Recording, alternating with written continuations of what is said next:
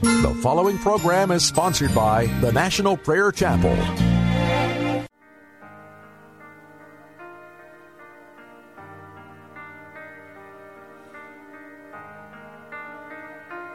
Oh, come, all ye faithful, joyful and triumphant. Oh, come ye to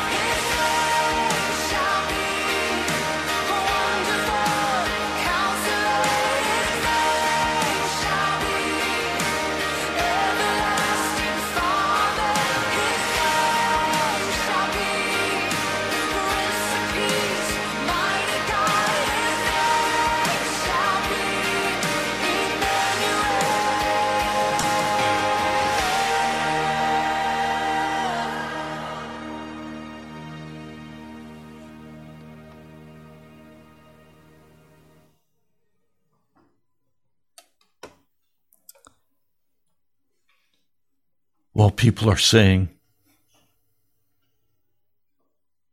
peace and safety, destruction will come on them suddenly as labor pains on a pregnant woman, and they will not escape. We can sing the most beautiful music. That does not mean that those who sing that beautiful music and who play so skillfully those violins and those keyboards know who Jesus Christ is. We live in a time of great deception. Please, I don't want you to misunderstand what I'm saying today. For some of you, what I'm going to share today will be what you already know. But for some of you, this will be new. And I don't want you to misunderstand me. I want you to be clearly aware of why this sudden destruction is going to come upon America.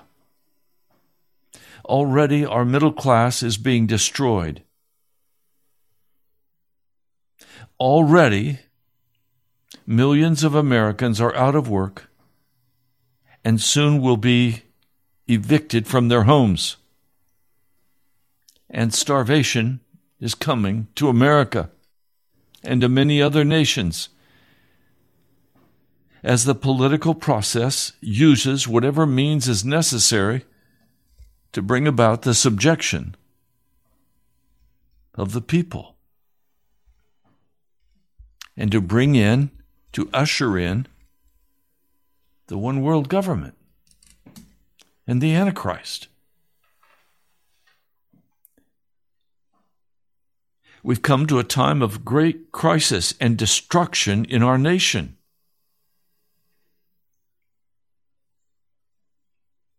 There are very serious reports that Canada has made a treaty.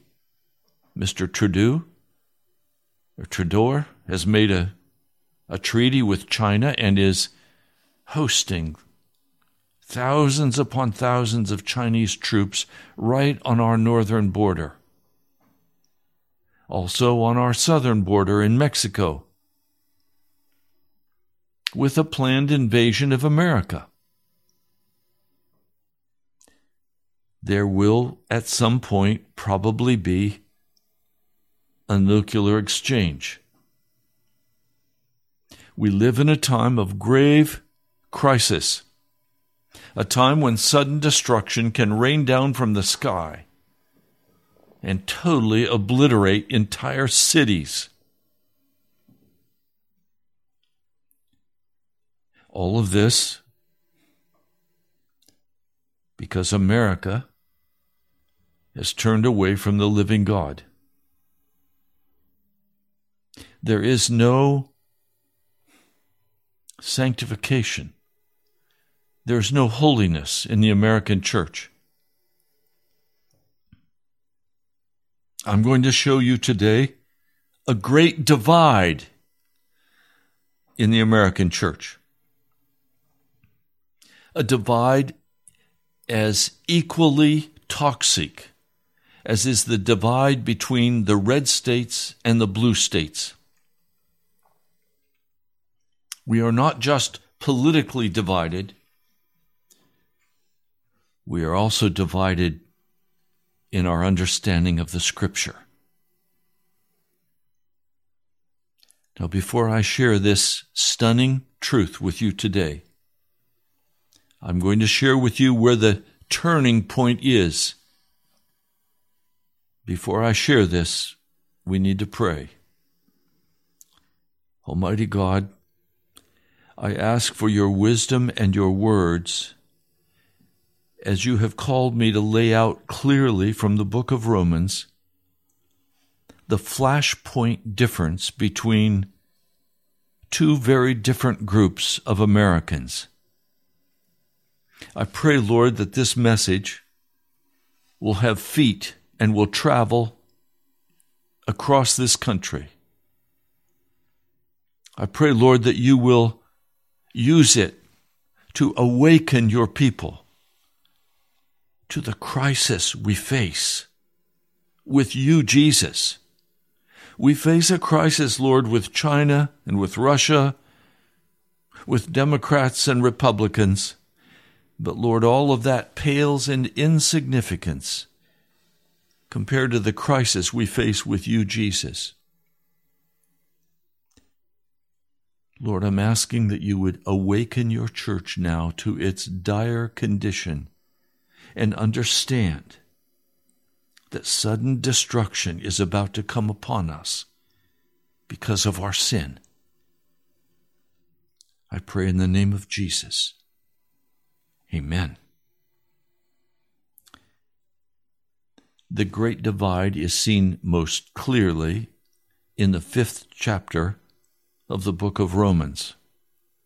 Let me read it for you. Verse 1. Therefore, since we have been justified through faith, we have peace with God through our Lord Jesus Christ, through whom we have gained access by faith into this grace in which we now stand. Each group of the two parties will read this passage of Scripture and say, that's right, that's my text. Because biblical, scriptural words have been corrupted. They no longer mean what they mean. We have freighted these words with new meanings. And these new meanings have led us to a point of destruction in America. Let me share what I mean. Therefore, since we have been justified through faith, one party says, oh, we have been justified. It's a legal term, a forensic term, and it means that all my past, present, and future sins were forgiven when Jesus finished the work on the cross. And that now I don't need to repent.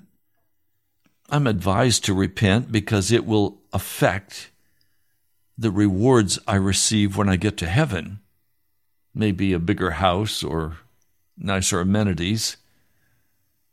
And so the saying goes, once you're saved, once you're a part of the family of God, He has unconditional love for you. Well, does God have unconditional love for you? They believe that this word, having been justified through faith, means that God forgave all of your sins and that now you cannot lose your salvation. You're good to go. Without regeneration, without holiness, without sanctification. Now, some of the chief teachers of this, I don't want to, but they're very popular and they're on this radio station's agenda as they are nationally, with nationally known names. And they all say you're God's kid and you can't lose your family position. You can't sin your way out of salvation. They say you are justified. Your sins are forgiven through faith. And we have peace with God through our Lord Jesus Christ, through whom we have gained access by faith into this grace in which we now stand. And they say when God looks at you, He does not see you, He sees Jesus. That's their position. It's called modern Reformed theology. Now, just to be clear, John Calvin did not believe this. John Calvin said you could not separate justification and sanctification, holiness. Jonathan Edwards taught that if you were still walking in sin, you obviously were not saved. you were lost. Sinners in the hands of an angry God, he preached to a Reformed congregation. And they shuddered in fear because they knew they were still walking in sin, and they feared that they would drop into hell at any moment. Jonathan Edwards, that great Reformed preacher of the past, taught that you must leave your sin if you're going to be saved.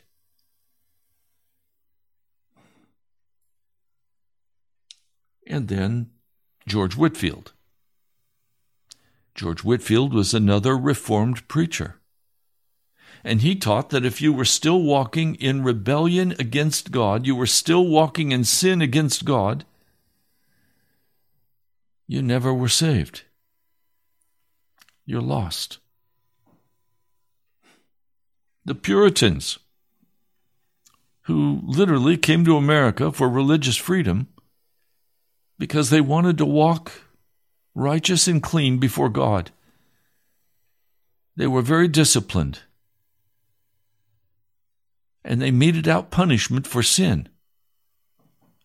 And they believed that if you walked in sin, you were not saved. But in our modern day preachers teach that you can even take the mark of the beast and you will still be saved, because once saved, always saved. Now let's go to the other side of the aisle. I read this passage and it says to me, therefore, having been made righteous through faith, we have peace with God through our Lord Jesus Christ. In other words, the word justified means something totally different to me than it means to the modern church and the modern theologies. You see, the word justified is an Old English word, and it meant literally to make righteous or to make innocent. Now, the Greek word is dikasune, which was used, speaking of the Old Testament, as declared righteous, a legal act.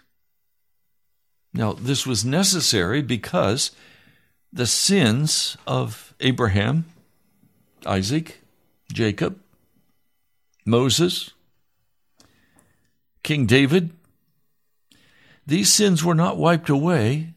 They were just declared covered. Legally, they were covered. But the blood of bulls and goats, according to Hebrews, the 10th chapter, cannot remove sin from a man or a woman. Shall we read it? Let's see if I can find it quickly. Yes, here it is. In Hebrews, the 10th chapter,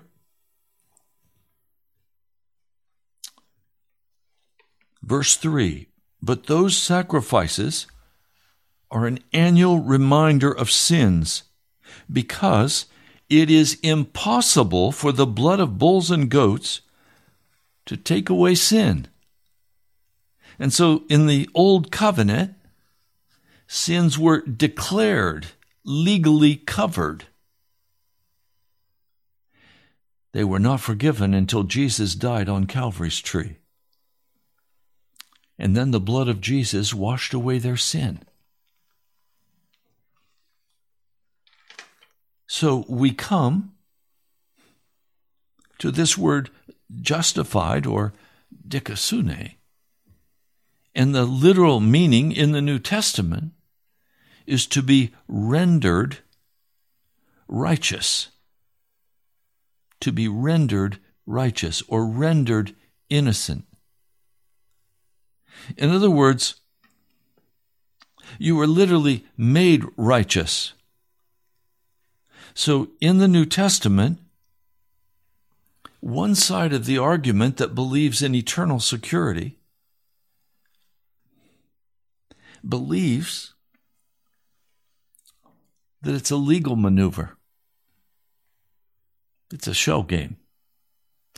you are called something you are not, as though you were. No. You are made righteous in reality. That means there is no such thing as imputed grace for you theologians. It's not taught anywhere in the New Testament. It is imparted grace. It is imparted righteousness. It is real. It's not make-believe. A man does not struggle and struggle and struggle and be utterly unsuccessful in overcoming his sin, and yet he is saved and brought into the kingdom of God. Death is not our Savior. Jesus Christ is.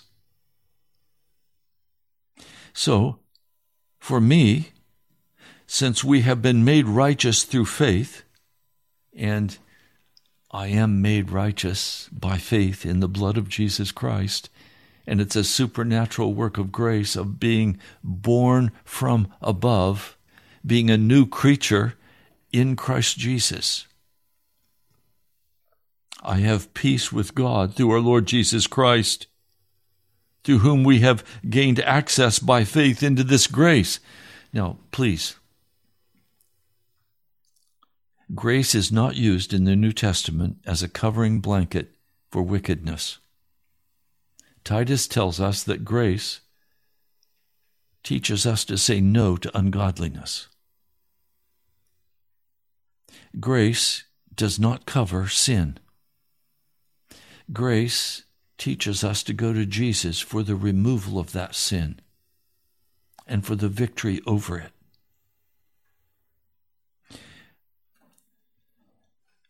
Now, if you look in an earlier chapter in the book of Romans, let's turn to Romans, the 3rd chapter. I want to show you a glaring example of what I'm talking about, because the NIV Bible, and I'm not a fan of the NIV, but also even in the King James Version, which I have as my first preference, it's obvious that the theologians who translated it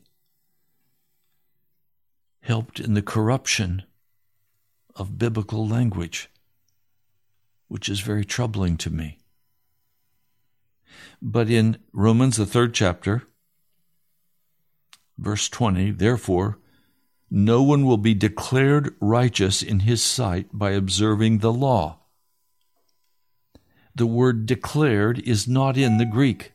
It is an added word to help you understand that this is legal righteousness, but it's not legal righteousness.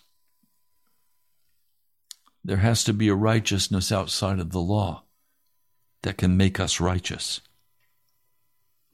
Then if you look at verse 23, for all have sinned and fall short of the glory of God and are justified freely by his grace.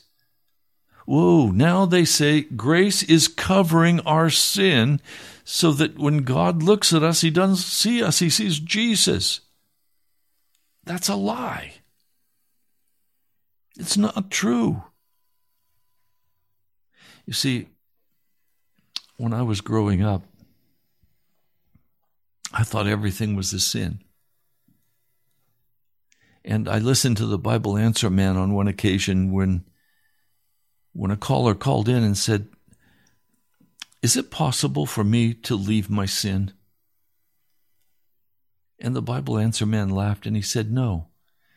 You're going to be a sinner until the day you die. Even the most righteous act you perform is a sinful act before God. They so generalize sin that you are a total sinner in everything you do. I remember when I first started, I preached a message, and in that message I said, all of our righteousness before God is as filthy rags. My director of music came to me after the service, very broken. And she said to me, Pastor Ray, do you really believe that everything we do is sinful? I said, yes, that's what the scriptures say. She said, no, Ray, you're missing the real meaning of it. God changed me. He transformed me. He made me into a new creature. I'm not that same old person anymore.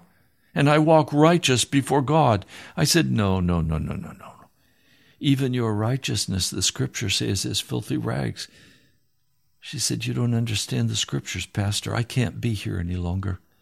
I'm turning in my resignation. And she left the church. Well, she was right. She was right.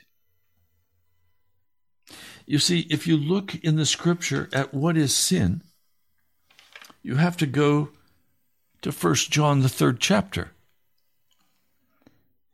This is the 3rd chapter of 1 John, verse 4. Everyone who sins breaks the law. In fact, sin is lawlessness. Sin is lawlessness. Now, we could go to several places and I could point out the same thing. The Greek word, of course, is harmatia. And classical Greek says that harmatia means missing the mark. You shoot an arrow at a target and you don't hit the bullseye, you have sinned. John Wesley talked about this. He said, no.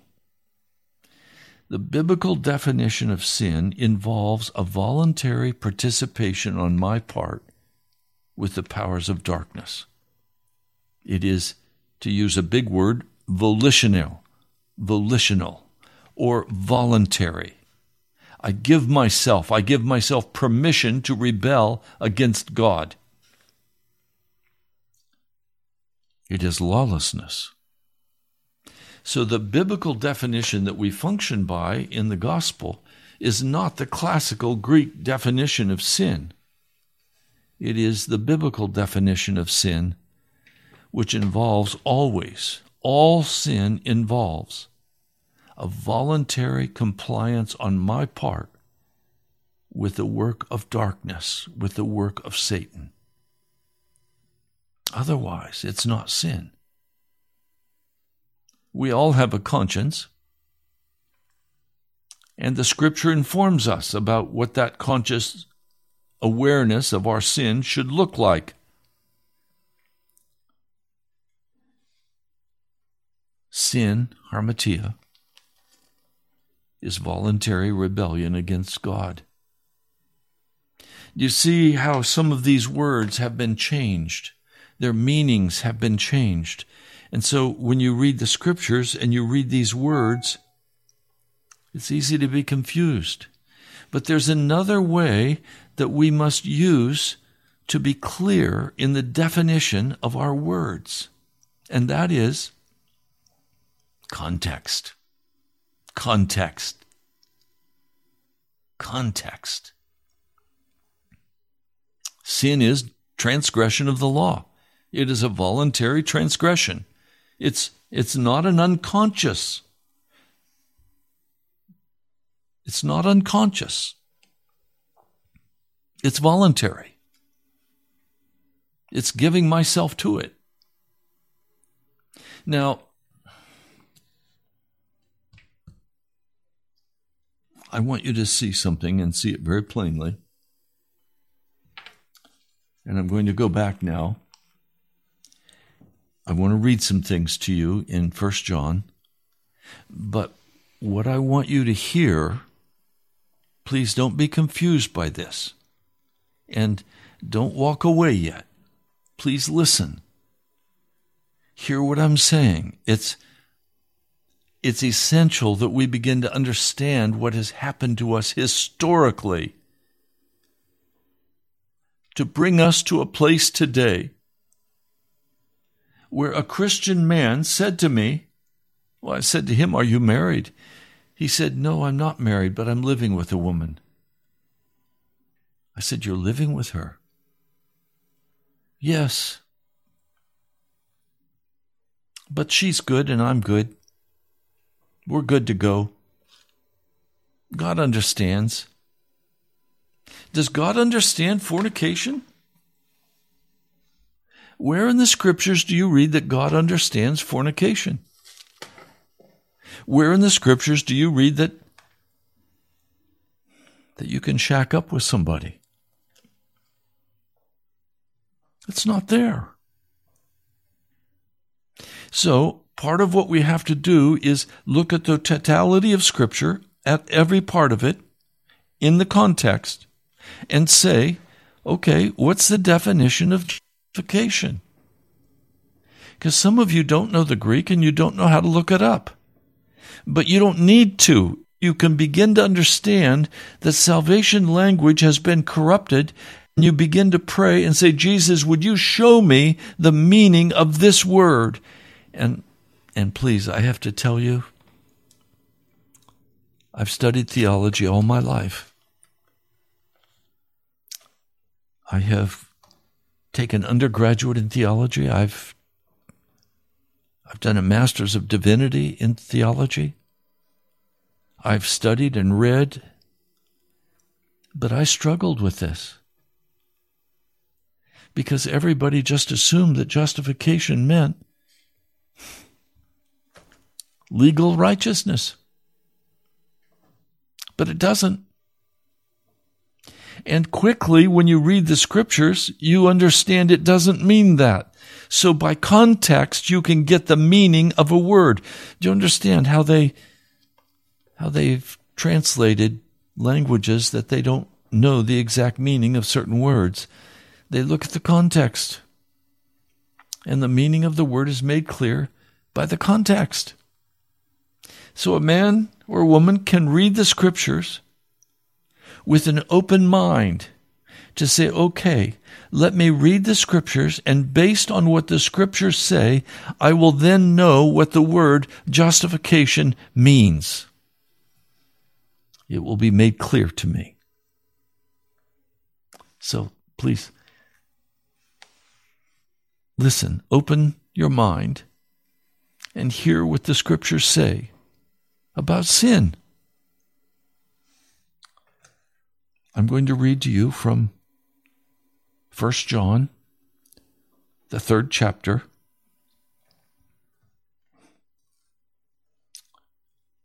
But we know that when he appears,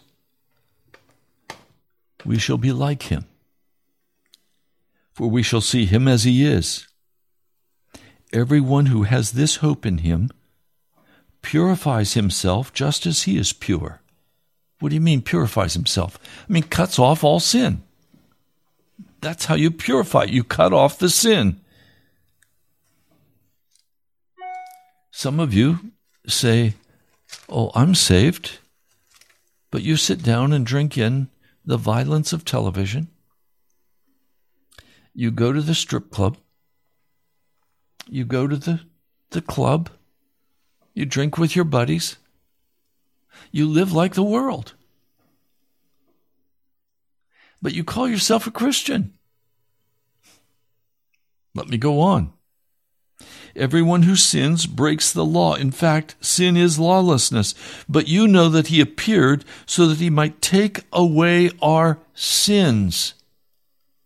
And in him is no sin. No one who lives in him keeps on sinning. So in other words, I've asked this question so many times of so many different people and preachers. Is it possible for a Christian to stop sinning? And without a doubt, I will get the same answer. No, it's not possible. We're all sinners. None of us are perfect. We're all sinners. Now, Wesley said sin was voluntary rebellion against God in accord with the scripture that I've shared with you. He also said infirmities are not sin because it's not voluntary or deliberate rebellion against God. If I go to the golf course, which I don't go, but I hit the golf ball to get a hole in one, I'm not going to get a hole-in-one because I don't have the physical coordination or strength to make that happen. I have an infirmity. God doesn't judge me for the infirmity. He judges me on the rebellion of my heart.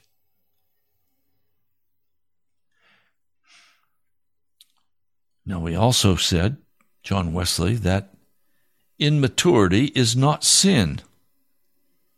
I'm very grateful that immaturity is not sin, because when I arrive in heaven, probably for the first 1,000,000 years, I'm going to be a very immature earthling.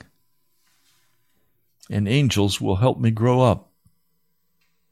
They'll coach me, help me understand what the deal is in heaven. So immaturity is not sin. Nowhere in Scripture does it say that immaturity is sin. And nowhere in Scripture does it say that a disability, an infirmity, is sin. It says that sin is rebellion against God. It's breaking His law. Now, please listen to this. No one who lives in Him continues to sin. That's the NIV. No one who continues to sin has either seen Him or known Him. Dear children, do not let anyone lead you astray. He who does what is right is righteous. He who does what is sinful is of the devil. So, a person can come and they can sing, "O come, all ye faithful." They can sing it with passion, exquisite beauty, and then go out and get laid or get drunk. But they believe they're saved. They believe they're on their way to heaven. Or live with somebody they're not married to, or be bitter and angry or hostile, lie, cheat, steal, and they're good to go because all of their sins were forgiven at the cross, past, present, and future, the finished work of Christ. Can I tell you what? Jesus did not forgive your future sins. He made provision for your sin to be forgiven. He finished the provision part. And if you read carefully the book of Hebrews, you will find that Jesus right now is in the tabernacle of heaven, which is the command center of the universe. And in that place, He is applying His blood to those men and women who are willing to take up their cross and follow Jesus. Do you hear me? Please understand me. If you are still walking in sin, you are of the devil, according to 1 John, the 3rd chapter.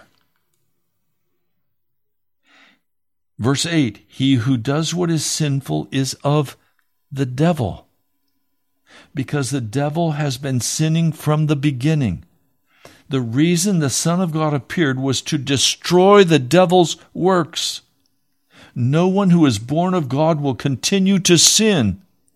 Because God's seed remains in him, he cannot go on sinning because he has been born of God. If you are continuing to sin, it is because you have not been born of God, or because you went back and rebuilt what was destroyed by the Holy Spirit when He gave you new birth in Christ. But either way, you're lost. Now, if you understand what I'm saying, you will recognize that the American church deserves the destruction that's come upon it. Now, you can go to church. You can sing songs of praise. You can put your tithe and offering in as it's convenient for you. And you can go home and drink and smoke and carouse and carry on and tell dirty jokes You're of the devil. Now, please, we are in such a crisis in America, we can no longer afford to be lied to. We can no longer afford to play games with God. When God's people will finally get real with God, God will get real with the church. But in the meantime, he is going to leave the church to utter destruction. He's not going to answer the prayers of people who are wicked people pretending that they're holy. He won't even hear their prayers.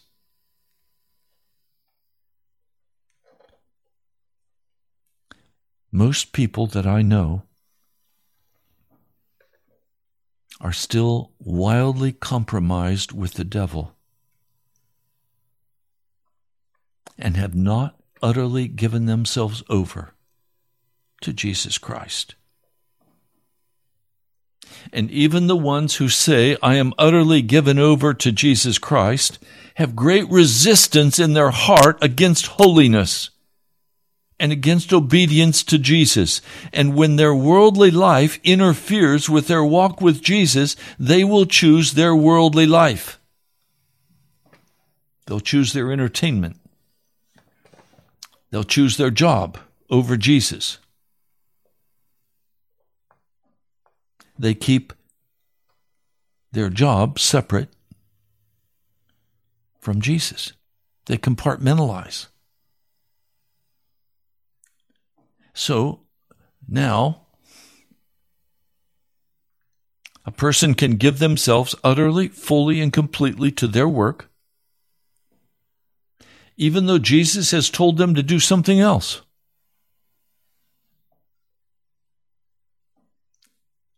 But they're compromised.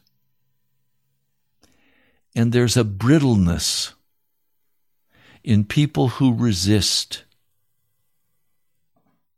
And in almost every Christian that I know in America today, there is a brittleness. Don't talk to me, Pastor, about my sin.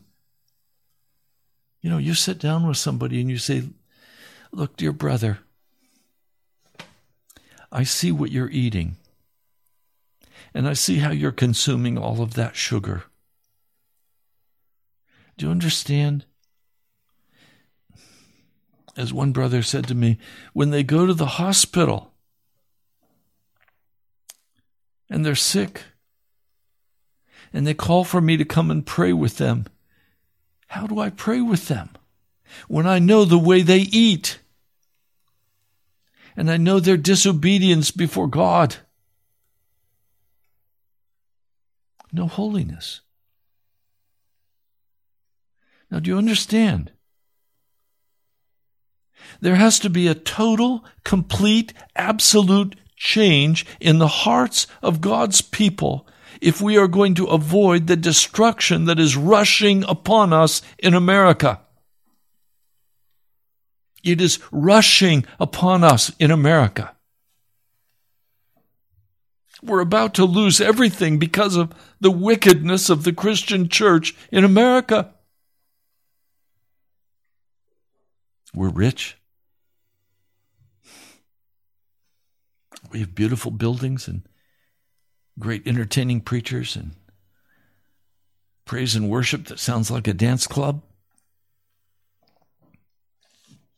And we love it that way. But God hates it. So he vomited the church out of the buildings, and many churches are now having to go bankrupt because they borrowed so much money to build their great edifice. They can't survive it. Do they call the church to come together and cry out and repent? No. They try to find bridge loans, and they try to do this and try to do that.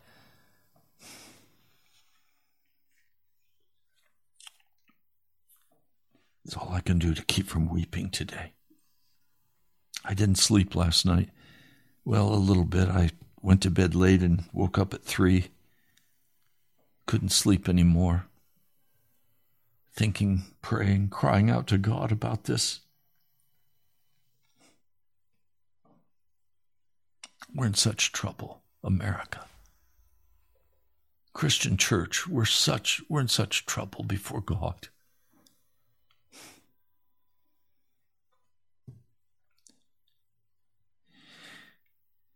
How are we going to deal with this? Well, there's really only one way.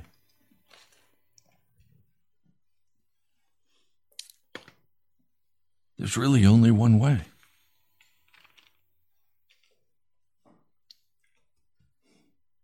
It means we're going to have to repent. We've been told we don't need to repent. We've been told all you'll miss are a few rewards in heaven if you don't repent. You're saved. You can't be lost. God has unconditional love. There's a finished work of Christ at the cross. All lies. But we like those truths, so-called, because they allow us to love Jesus sentimentally, like a rabbit foot or a Santa Claus. We like it because the strategies for success are taught, prosperity's taught, blessings, blessings, blessings. But no real righteousness. No laying down of our lives before God. No turning in humility and saying, Lord, I'm wrong. I'm wrong. I'm a son of the devil. If you're still in sin, I challenge you to go to the Lord Jesus and say, I am of the devil, Jesus, and it must change. And I repent. And to repent means you cut off. You cut off the violent movies, the wicked entertainments. You cut off the professional sports and the NASCAR and all the foolishness of this world. You cut it off. You cut off the worldly music and the worldly dancing. You cut it off. You're to die with Christ. You can't die with Christ and live for the world anymore. You can't do it. You're lost. You've got to come and be crucified with Christ. You've got to turn from all wickedness and from all self-indulgence and from all self-pleasure and turn to Jesus and learn how to walk with him by reading the Word. In the same way, count yourselves dead to sin, but alive to God in Christ Jesus. Therefore, do not let sin reign in your mortal body so that you obey its evil desires. Do not offer the parts of your body to sin as instruments of wickedness, but rather offer yourselves to God as those who've been brought from death to life, and offer the parts of your body to him as instruments of righteousness. For sin shall not be your master, because you are not under law, but under grace.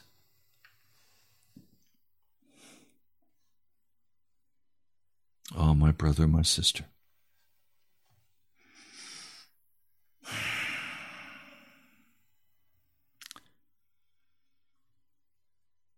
We need to build a fire in our hearts for Jesus. We need to get clean with him. We need to pray. We need miracle deliverance. It may already be too late to turn aside the judgments that are falling upon this nation. This nation may yet be utterly destroyed because of our sin. The sin of the church, not the sin of the harlot, but the sin of the church.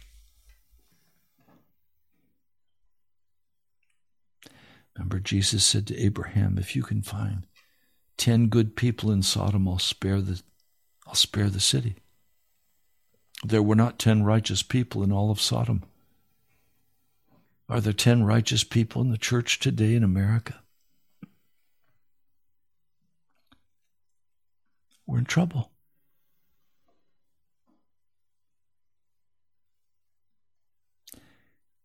Well, I'm going to continue this week.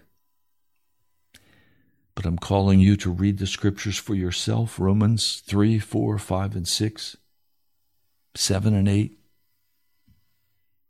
Read the scriptures. Read 1 John, the entire book. It'll take you just a few minutes. Read it every day. Read it, read it, read it. Let it soak in. Let the Holy Spirit begin to tell you the meaning of the words. And your heart will soar with joy at the forgiveness of Jesus. He loves you. He does not want to bring sudden destruction upon this nation, but he is about to. Well, we're out of time for this broadcast. You've been listening to Pastor Ray Greenley from the National Prayer Chapel. You can write to me at Post Office Box 2346, Woodbridge, Virginia, 22195. This message is so vital. I want it to go out across America. Put it on your social network pages. Share it with family members. This is information that people need to have in their hands. And if God is moving in your heart, I need you to give, that we could pay for these broadcasts and we could go out reaching even further with these broadcasts. So would you consider? Go to our webpage, nationalprayerchapel.com, and you can listen to this broadcast again. It'll be posted this evening. You can also give by going to the upper right-hand corner and clicking on Donate. I need your help. Not for me, for the gospel work, for the message, to reach a broad audience. God bless you, my brother, my sister. I love you. I hope this has been helpful to you. Thank you. God bless you. I'll talk to you soon.